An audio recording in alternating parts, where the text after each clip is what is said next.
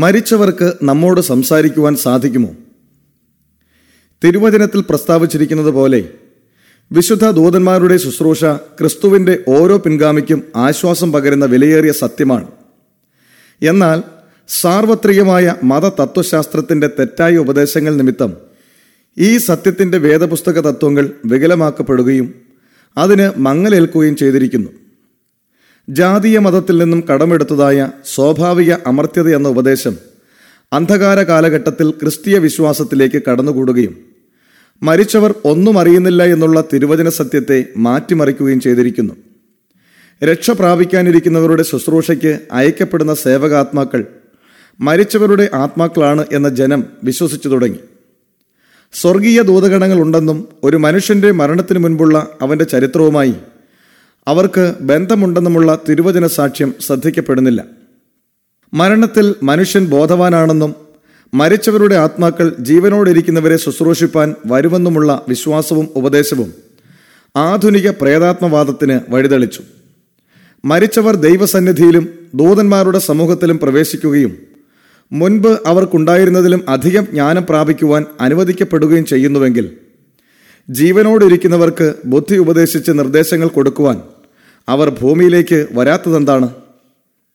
പ്രശസ്തരായ മതനേതാക്കന്മാർ പഠിപ്പിക്കുന്നത് പോലെ അവർ ഭൂമിയിലുള്ള തങ്ങളുടെ സ്നേഹിതർക്ക് ചുറ്റും പറന്നു നടക്കുകയാണെങ്കിൽ അവരുമായി ആശയവിനിമയം നടത്താനും തിന്മയ്ക്കെതിരെ മുന്നറിയിപ്പ് കൊടുക്കുവാനും ദുഃഖത്തിൽ ആശ്വസിപ്പിക്കുവാനും എന്തുകൊണ്ട് അവർ അനുവദിക്കപ്പെടുന്നില്ല? തങ്ങൾക്ക് ലഭിക്കുന്ന ദിവ്യ വെളിച്ചം മഹത്വീകരണം പ്രാപിച്ച ആത്മാക്കളുടെ ആശയവിനിമയമാണെങ്കിൽ ഇതിനെ മരണത്തിൽ മനുഷ്യന്റെ ബോധാവസ്ഥയിൽ വിശ്വസിക്കുന്നവർ തള്ളിക്കളയുന്നത് എന്തുകൊണ്ടാണ്? ഇവിടെ പരിശുദ്ധമെന്ന് സങ്കല്പിച്ചിരിക്കുന്ന മാർഗം ഉപയോഗിച്ച് തൻ്റെ ലക്ഷ്യം നേടുവാൻ സാത്താൻ പ്രവർത്തിക്കുന്നു. തൻ്റെ ആജ്ഞ അനുസരിക്കുന്നവരായ തള്ളപ്പെട്ട ദൂതന്മാർ ആത്മലോകത്തിൽ നിന്നുള്ള സന്ദേശവാഹകരായി പ്രത്യക്ഷപ്പെടുന്നു. ജീവനോടിരിക്കുന്നവരെ മരിച്ചവരുമായി സമ്പർക്കത്തിലാക്കുന്നുവെന്ന് ഭാവിച്ചുകൊണ്ട് തിന്മയുടെ പ്രഭുവായ സാത്താൻ അവരുടെ മനസ്സുകളെ സ്വാധീനിക്കുന്നു. മരിച്ചവരുടെ രൂപത്തിൽ അവരുടെ സ്നേഹിതർക്ക് മുമ്പിൽ പ്രത്യക്ഷപ്പെടുവാൻ സാത്താന് ശക്തിയുണ്ട്. വഞ്ചനാകരമായ ഈ പ്രവർത്തനം പൂർണ്ണതയുള്ളതായിരിക്കും. അതേ നോട്ടം, വാക്കുകൾ, ശബ്ദം എന്നിവ അത്ഭുതവും വ്യക്തവുമായ വിധം പുനഃസ്ഥാപിക്കുന്നു. തങ്ങളുടെ സ്നേഹഭാചനങ്ങൾ സ്വർഗീയ സന്തോഷം ആസ്വദിക്കുന്നുവെന്നുള്ള ഉറപ്പ് പ്രാപിച്ചുകൊണ്ട് അനേകർ സംതൃപ്തരാകുകയും തങ്ങൾ വ്യാജാത്മാക്കളെയും ഭൂതങ്ങളുടെ ഉപദേശങ്ങളെയും ആശ്രയിച്ച് അതിന് ചെവി കൊടുക്കുന്നു എന്ന് സംശയിക്കാതിരിക്കുകയും ചെയ്യുന്നു. മരിച്ചവരാണ് യഥാർത്ഥത്തിൽ തങ്ങളോട് സംസാരിക്കുവാൻ വരുന്നതെന്ന് അവരെ വിശ്വസിപ്പിച്ച ശേഷം ഒരുക്കം കൂടാതെ ശവക്കുഴിയിലേക്ക് ഇറങ്ങിയവർ സ്വന്തം രൂപത്തിൽ തന്നെ പ്രത്യക്ഷപ്പെടുന്നതായി സാത്താൻ അഭിനയിക്കുന്നു. അവർ സ്വർഗത്തിൽ സന്തോഷിക്കുന്നുവെന്നും ഉന്നത സ്ഥാനങ്ങൾ അലങ്കരിക്കുന്നുവെന്നും പ്രഖ്യാപിക്കുമ്പോൾ നീതിമാന്മാരും ദുഷ്ടന്മാരും തമ്മിൽ വലിയ വ്യത്യാസങ്ങളൊന്നുമില്ല എന്നുള്ള തെറ്റായ ഉപദേശം വ്യാപകമായി പഠിപ്പിക്കപ്പെടുന്നു. ശരിയാണെന്ന് തെളിയിക്കപ്പെടുന്ന മുന്നറിയിപ്പുകളും ഉപദേശങ്ങളും ചിലപ്പോൾ ആത്മാക്കളുടെ ലോകത്തിൽ നിന്നും വരുന്നുവെന്ന് നടിക്കുന്നവർ സംസാരിക്കുന്നു. അപ്രകാരം മനുഷ്യരുടെ ആത്മവിശ്വാസം കൈക്കലാക്കിയ ശേഷം തിരുവചന വിശ്വാസത്തെ തുരങ്കം വയ്ക്കുന്ന ഉപദേശങ്ങൾ സ്ഥാപിച്ചെടുക്കുന്നു. ഭൂമിയിലുള്ള തങ്ങളുടെ സ്നേഹിതരുടെ ക്ഷേമാവസ്ഥയിൽ തൽപരരാണെന്ന് ഭാവിച്ചുകൊണ്ട് അവർ അപായകരമായ തെറ്റുകൾ കടത്തിക്കൊണ്ടുവരുന്നു. ചില സത്യങ്ങൾ പ്രസ്താവിക്കുകയും ഭാവിയെ സംബന്ധിച്ച് ചിലതൊക്കെ പ്രവചിക്കുകയും ചെയ്യുന്നതുകൊണ്ട് അവരുടെ പ്രസ്താവനകൾ ആശ്രയിക്കത്തക്കതായി കരുതപ്പെടുന്നു. അവരുടെ തെറ്റായ ഉപദേശങ്ങളെ പുരുഷാരം അംഗീകരിക്കുകയും അവ വേദപുസ്തകത്തിലെ അതിവിശുദ്ധ സത്യങ്ങളായി ഗണിക്കുകയും ചെയ്യുന്നു. ദൈവകൽപ്പന ദൂരെ മാറ്റിവെക്കുകയും കൃപയുടെ ആത്മാവിനെ തള്ളിക്കളയുകയും നിയമരക്തത്തെ അശുദ്ധമെന്ന് എണ്ണുകയും ചെയ്യുന്നു. ആത്മാക്കൾ ക്രിസ്തുവിൻ്റെ ദൈവികത്വത്തെ ഉപേക്ഷിക്കുകയും തങ്ങളുടെ സ്വന്തം നിലവാരത്തിൽപ്പെടുന്ന ഒരുവനായി സൃഷ്ടിതാവിനെ കാണുകയും ചെയ്യുന്നു. സ്വർഗത്തിൽ ആരംഭിച്ച് 6000 വർഷങ്ങളായി ഭൂമിയിൽ തുടർന്നു വരുന്ന ദൈവത്തിനെതിരെയുള്ള തൻ്റെ യുദ്ധം ഇപ്രകാരം വേഷപ്രച്ഛന്നനായി ശത്രുവായവൻ തുടരുന്നു. ചെപ്പടി വിദ്യയുടെയും കൗശലത്തിൻ്റെയും മാധ്യമമായി അനേകർ ആത്മീയ പ്രകടനങ്ങളെ ഗണിക്കുവാൻ പരിശ്രമിക്കുന്നു. എന്നാൽ ചെപ്പടി വിദ്യ തന്നെയും പലപ്പോഴും യാഥാർത്ഥ്യമായതിൻ്റെ ഫലമാണെന്നും പ്രകൃത്യാതീതമായ ശക്തിയുടെ പ്രകടനമാണെന്നും പരിഗണിക്കപ്പെടുന്നു. ആധുനിക പ്രേതാത്മവാദത്തിൻ്റെ ആരംഭമായ മായാശബ്ദം മാനുഷിക കൗശലത്തിൻ്റെയോ കപടതയുടെയോ അനന്തരഫലമല്ല. പ്രത്യുത അത് വിജയകരമായി മനുഷ്യാത്മാക്കളെ വഞ്ചനയിലേക്ക് വഴി നടത്തുന്ന ദുരാത്മാക്കളുടെ പ്രവർത്തനമാണ്. വെറും മാനുഷികമായ ആൾമാറാട്ടമാണ് പ്രേതാത്മവാദമെന്നുള്ള വിശ്വാസം പലരെയും കെണിയിൽ വീഴ്ത്തുന്നു. അതിൻ്റെ പ്രകടനവുമായി മുഖാമുഖം അവർ ബന്ധപ്പെടുവാൻ ഇടവരുമ്പോൾ അവ അമാനുഷികമെന്നും ചിന്തിക്കാതെ തരമില്ലാതാവുകയും വഞ്ചിക്കപ്പെട്ടു പോവുകയും ദൈവത്തിൻ്റെ വലിയ ശക്തിപ്രകടനമെന്ന് അവയെ അംഗീകരിക്കുകയും ചെയ്യുന്നു. സാത്താനും തൻ്റെ ദൂതന്മാരും ചെയ്യുന്ന അത്ഭുതങ്ങളെക്കുറിച്ചുള്ള വേദപുസ്തക സാക്ഷ്യം ഇക്കൂട്ടർ അഗണ്യമാക്കുന്നു. ദൈവത്തിൻ്റെ പ്രവൃത്തിക്കെതിരെയുള്ള ഫറവോന്റെ മന്ത്രവാദികളുടെ പ്രവർത്തനം സാധ്യമാക്കിയത് സാത്താന്റെ ശക്തിയായിരുന്നു. ക്രിസ്തുവിൻ്റെ രണ്ടാം വരവിന് മുമ്പ് സാത്താന്യ ശക്തിയാൽ ഇപ്രകാരമുള്ള പ്രകടനങ്ങൾ കാണപ്പെടുമെന്ന് വിശുദ്ധ പൗലോസ് സാക്ഷിക്കുന്നു. സാത്താന്റെ വ്യാപാര ശക്തിക്ക് ഒത്തവണ്ണം വ്യാജമായ സകല ശക്തിയോടും അടയാളങ്ങളോടും അത്ഭുതങ്ങളോടും അനീതിയുടെ സകല വഞ്ചനയോടും കൂടെ ക്രിസ്തുവിൻ്റെ വീണ്ടും വരവിന് തൊട്ടുമുൻപ് ഭൂമിയിൽ പ്രവർത്തനം നടക്കും. 2 തെസ്സലോനിക്കർ 2:9-10. അന്ത്യകാലത്ത് നടക്കാനിരിക്കുന്ന അത്ഭുത പ്രവർത്തനത്തെ സംബന്ധിച്ച് വിശുദ്ധ യോഹന്നാൻ ഇപ്രകാരം പ്രസ്താവിക്കുന്നു: അത് മനുഷ്യർ കാണുകെ ആകാശത്തു നിന്ന് ഭൂമിയിലേക്ക് തീ ഇറങ്ങുമാറ് വലിയ അടയാളങ്ങൾ പ്രവർത്തിക്കുകയും അടയാളങ്ങളെ കൊണ്ട് ഭൂവാസികളെ തെറ്റിക്കുകയും ചെയ്യും. വെളിപ്പാട് 13:13-14. ഇവിടെ പ്രവചിച്ചിരിക്കുന്നത് വെറും ആൾമാറാട്ടമല്ല, സാത്താന്റെ ദൂതന്മാർ മനുഷ്യരെ വഞ്ചിക്കുന്നതിന് തങ്ങളുടെ ശക്തിയിൽ പ്രവർത്തിക്കുന്ന വലിയ അത്ഭുതങ്ങളാണ്. വെറും നാട്യമല്ല, അത് യാഥാർത്ഥ്യമാണ്. ഇത്രയും കാലം അന്ധകാരപ്രഭു വഞ്ചക പ്രവർത്തനത്തിനായി ഉപയോഗിച്ചിരുന്ന തൻ്റെ വലിയ ശക്തികൾ നാനാ തുറകളിലും അവസ്ഥകളിലുമുള്ള ജനത്തെ പരീക്ഷിക്കുന്നതിനും തന്ത്രപൂർവം മെനഞ്ഞെടുക്കുന്നു. സംസ്കാരത്തിലും ജീവിത ശ്രേഷ്ഠതകളിലും മുൻപന്തിൽ നിൽക്കുന്ന വ്യക്തികളുടെ മുമ്പിൽ ശുദ്ധീകരിച്ചതും ബുദ്ധിയേറിയതുമായ വിഷയമായി പ്രേതാത്മവാദത്തെ അവതരിപ്പിച്ചുകൊണ്ട് അനേകരെ തൻ്റെ വലയിൽ സാത്താൻ വീഴ്ത്തുന്നു. ഇപ്രകാരം പ്രേതാത്മവാദം നൽകുന്ന ജ്ഞാനത്തെ അപ്പോസ്തലനായ യാക്കോബ് അത് ഉയരത്തിൽ നിന്ന് വരുന്ന ജ്ഞാനമല്ല, ഭൗമികവും പ്രാകൃതവും പൈശാചികവും ആയതത്രേ എന്ന് വിവരിക്കുന്നു.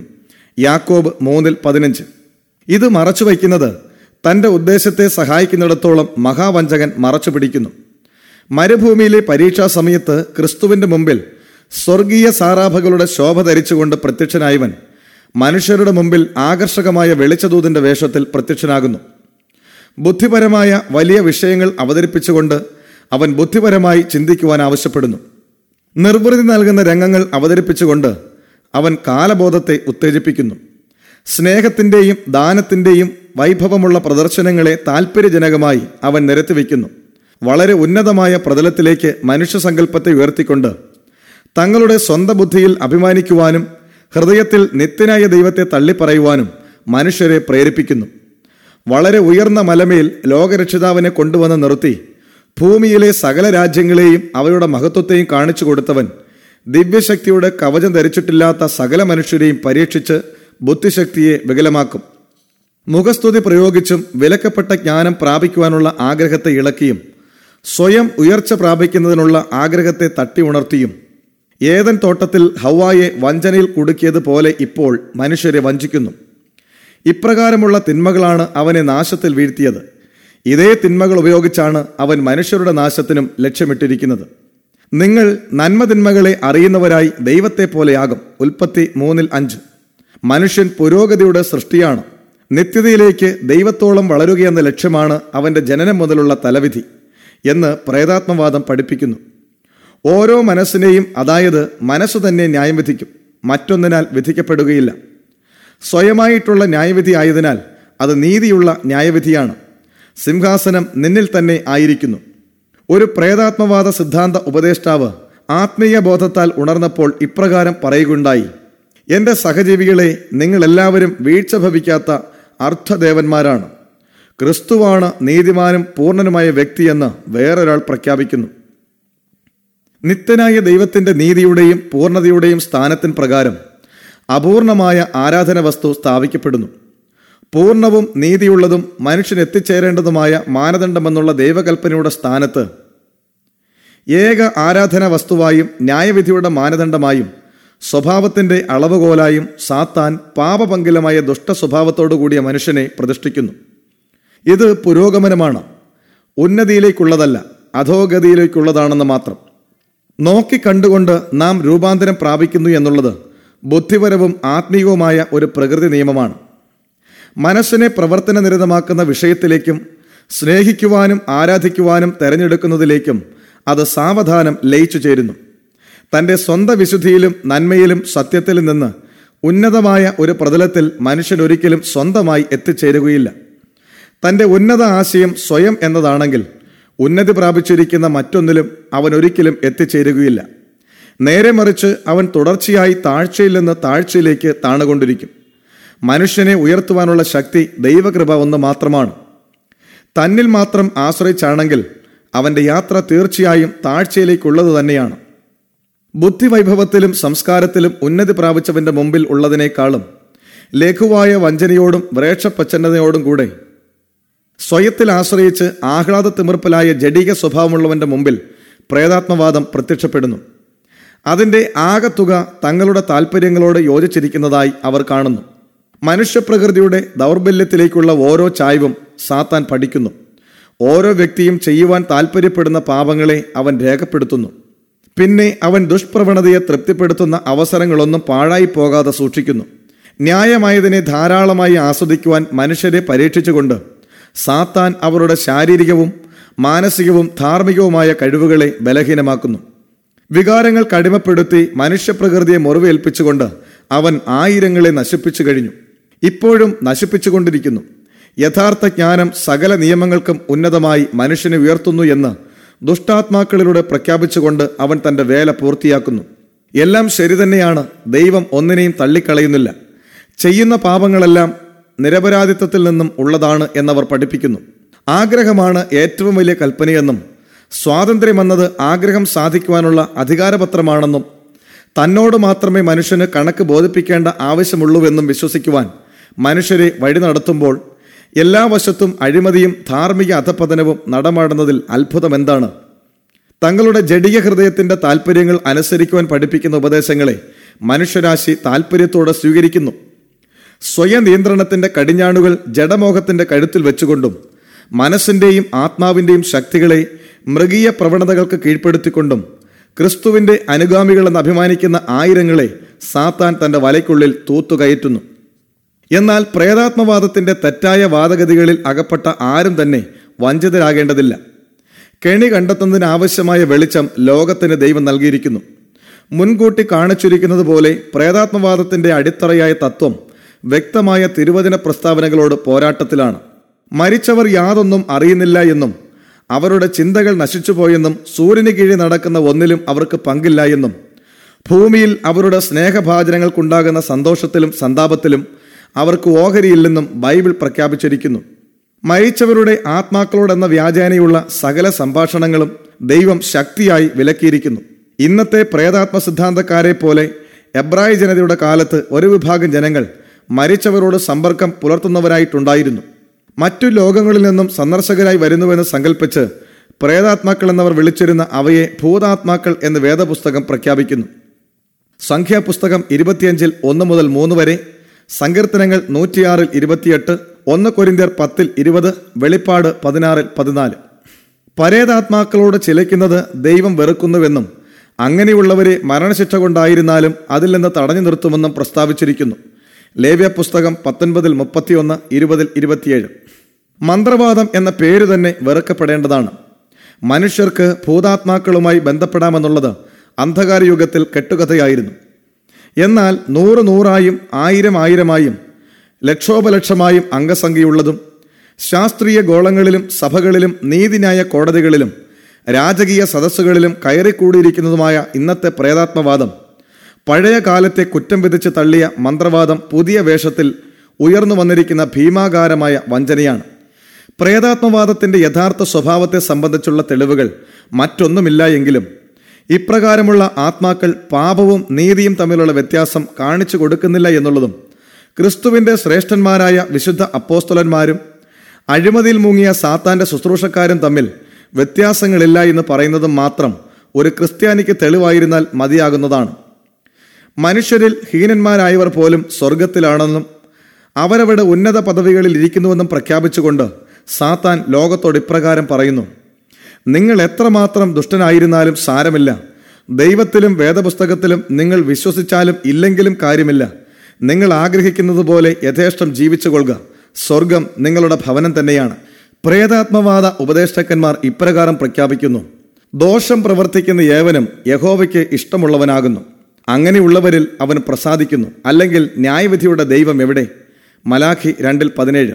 ദൈവവചനം ഇപ്രകാരം പറയുന്നു: തിന്മയ്ക്ക് നന്മയെന്നും നന്മയ്ക്ക് തിന്മയെന്നും പേർ പറയുകയും ഇരുട്ടിനെ വെളിച്ചവും വെളിച്ചത്തെ ഇരുട്ടും ആക്കുകയും ചെയ്യുന്നവർക്ക് അയ്യോ കഷ്ടം. യെശയ്യാവ് 5:20.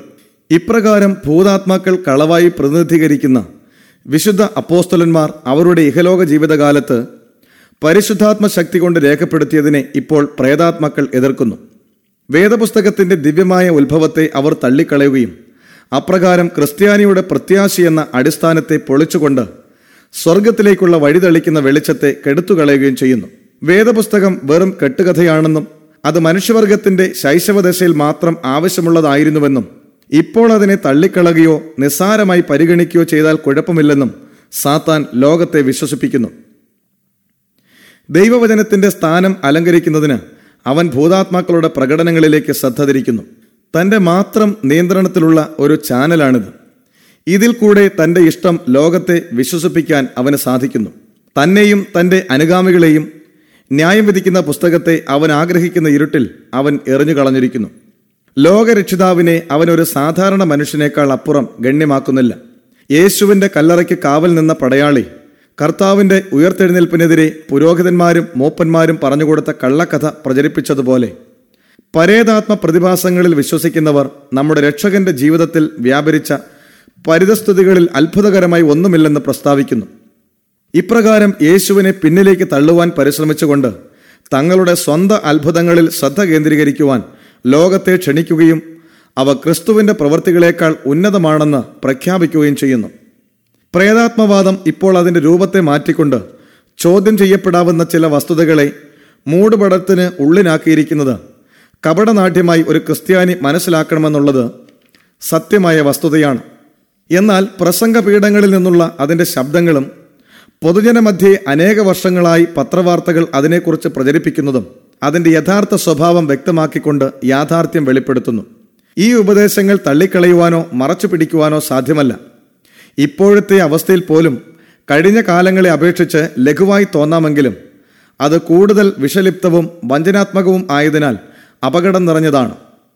ആദ്യമത് ക്രിസ്തുവിനെയും വേദപുസ്തകത്തെയും തള്ളിപ്പറഞ്ഞുവെങ്കിൽ ഇപ്പോൾ അവ രണ്ടും സ്വീകരിക്കുന്നതായി അഭിനയിക്കുന്നു. പുതുക്കം പ്രാപിക്കാത്ത ഹൃദയത്തിന് ആനന്ദം ലഭിക്കുന്ന വിധം വേദപുസ്തകത്തെ വ്യാഖ്യാനിച്ചുകൊണ്ട് അതിലെ ഗൗരവതരവും അതിപ്രധാനവുമായ സത്യങ്ങളെ ലഘൂകരിച്ചു കളയുന്നു. ദൈവത്തിന്റെ സ്വഭാവ സവിശേഷതകളിൽ അതിപ്രധാനമായത് സ്നേഹമാണെങ്കിലും അതിനെ ഒരു വികാര ദൗർബല്യമാക്കി മാറ്റിക്കൊണ്ട് നന്മയും തിന്മയും തമ്മിലുള്ള വ്യത്യാസം ലഘുവാക്കുന്നു. ദൈവനീതി, പാപത്തോടുള്ള തന്റെ വെറുപ്പ്, തന്റെ വിശുദ്ധ കൽപ്പനയുടെ ആവശ്യം എന്നിവ ദൃഷ്ടിപഥത്തിൽ നിന്നും അകലെയാകുന്നു. ചത്ത അക്ഷരങ്ങളായി 10 കൽപ്പനയെ കാണുവാൻ ജനത്തെ പഠിപ്പിക്കുന്നു. മനുഷ്യ മനസ്സിനെ സന്തോഷിപ്പിച്ച് വശീകരിക്കുന്ന കെട്ടുകഥകൾ പ്രചരിപ്പിച്ചുകൊണ്ട് വിശ്വാസത്തിന്റെ അടിസ്ഥാനമായ വേദപുസ്തകത്തെ ഉപേക്ഷിച്ച് കളയുവാൻ ജനത്തെ വഴി നടത്തുന്നു.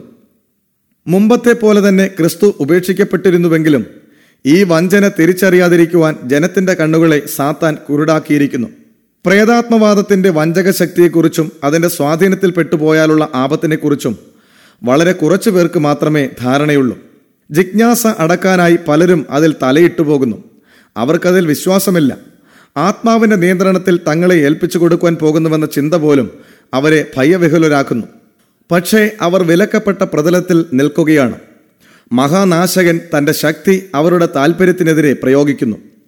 തന്റെ ഇഷ്ടത്തിന് ഒരിക്കലവർ ഏൽപ്പിച്ചു കൊടുത്തു കഴിഞ്ഞാൽ അവനവരെ അടിമകളാക്കി തീർക്കും. അതിന്റെ മാന്ത്രിക മായാശക്തിയുടെ പ്രലോഭനത്തിൽ നിന്ന് കരകയറാൻ പിന്നീട് അവർക്ക് സ്വന്തം ശക്തി കൊണ്ട് സാധ്യമല്ലാതാകുന്നു. ഇപ്രകാരം വലയിൽ പെട്ടുപോയ ദേഹികളെ രക്ഷിക്കുവാൻ വിശ്വാസത്തോടുകൂടിയ ഹൃദയംഗമായ പ്രാർത്ഥനയ്ക്ക് ഉത്തരമായി ലഭിക്കുന്ന ദൈവശക്തിക്ക് മാത്രമേ സാധിക്കുകയുള്ളൂ. പാപസ്വഭാവത്തിൽ തുടരുകയും അറിഞ്ഞുകൊണ്ട് മനഃപൂർവ്വം പാപത്തിൽ ലയിക്കുകയും ചെയ്യുന്നവർ സാത്താന്റെ പരീക്ഷ ക്ഷണിച്ചു വരുത്തുന്നു. ദൈവത്തിൽ നിന്നും ദൈവദൂതന്മാരുടെ സംരക്ഷണ വലയത്തിൽ നിന്നും അവർ അകന്നു മാറുന്നു. ദുഷ്ടനായവൻ തന്റെ വഞ്ചന പ്രയോഗിക്കുമ്പോൾ പ്രതിരോധമില്ലാത്ത അവർ ഇരയായി പോകുന്നു. അവന്റെ ശക്തിക്ക് കീഴ്പ്പെട്ടുപോയ ഇവർ തങ്ങളുടെ പാതയുടെ അന്ത്യം തീരെ മനസ്സിലാക്കുന്നില്ല. അവരുടെ തകർച്ച സാധ്യമാക്കിയ പരീക്ഷകൻ മറ്റുള്ളവരെ വശീകരിക്കുന്നതിന് അവരെ ആയുധമാക്കി മാറ്റുന്നു. പ്രവാചകനായ യെശയ്യാവ് ഇപ്രകാരം പറയുന്നു: വെളിച്ചപ്പാടന്മാരോട് ചിലയ്ക്കുകയും ജപിക്കുകയും ചെയ്യുന്നവരായ ലക്ഷണവാദികളോടും അരുളപ്പാട് ചോദിപ്പിൻ എന്ന് അവർ നിങ്ങളോട് പറയുന്നുവെങ്കിൽ ജനം തങ്ങളുടെ ദൈവത്തോടല്ലയോ ചോദിക്കേണ്ടത്? ഉപദേശത്തിനും സാക്ഷ്യത്തിനും വരുവിൻ. അവർ ഈ വാക്കുപോലെ പറയുന്നില്ലെങ്കിൽ അവർക്ക് അരുണോദയം ഉണ്ടാകുകയില്ല. യെശയ്യാവ് 8:19-20.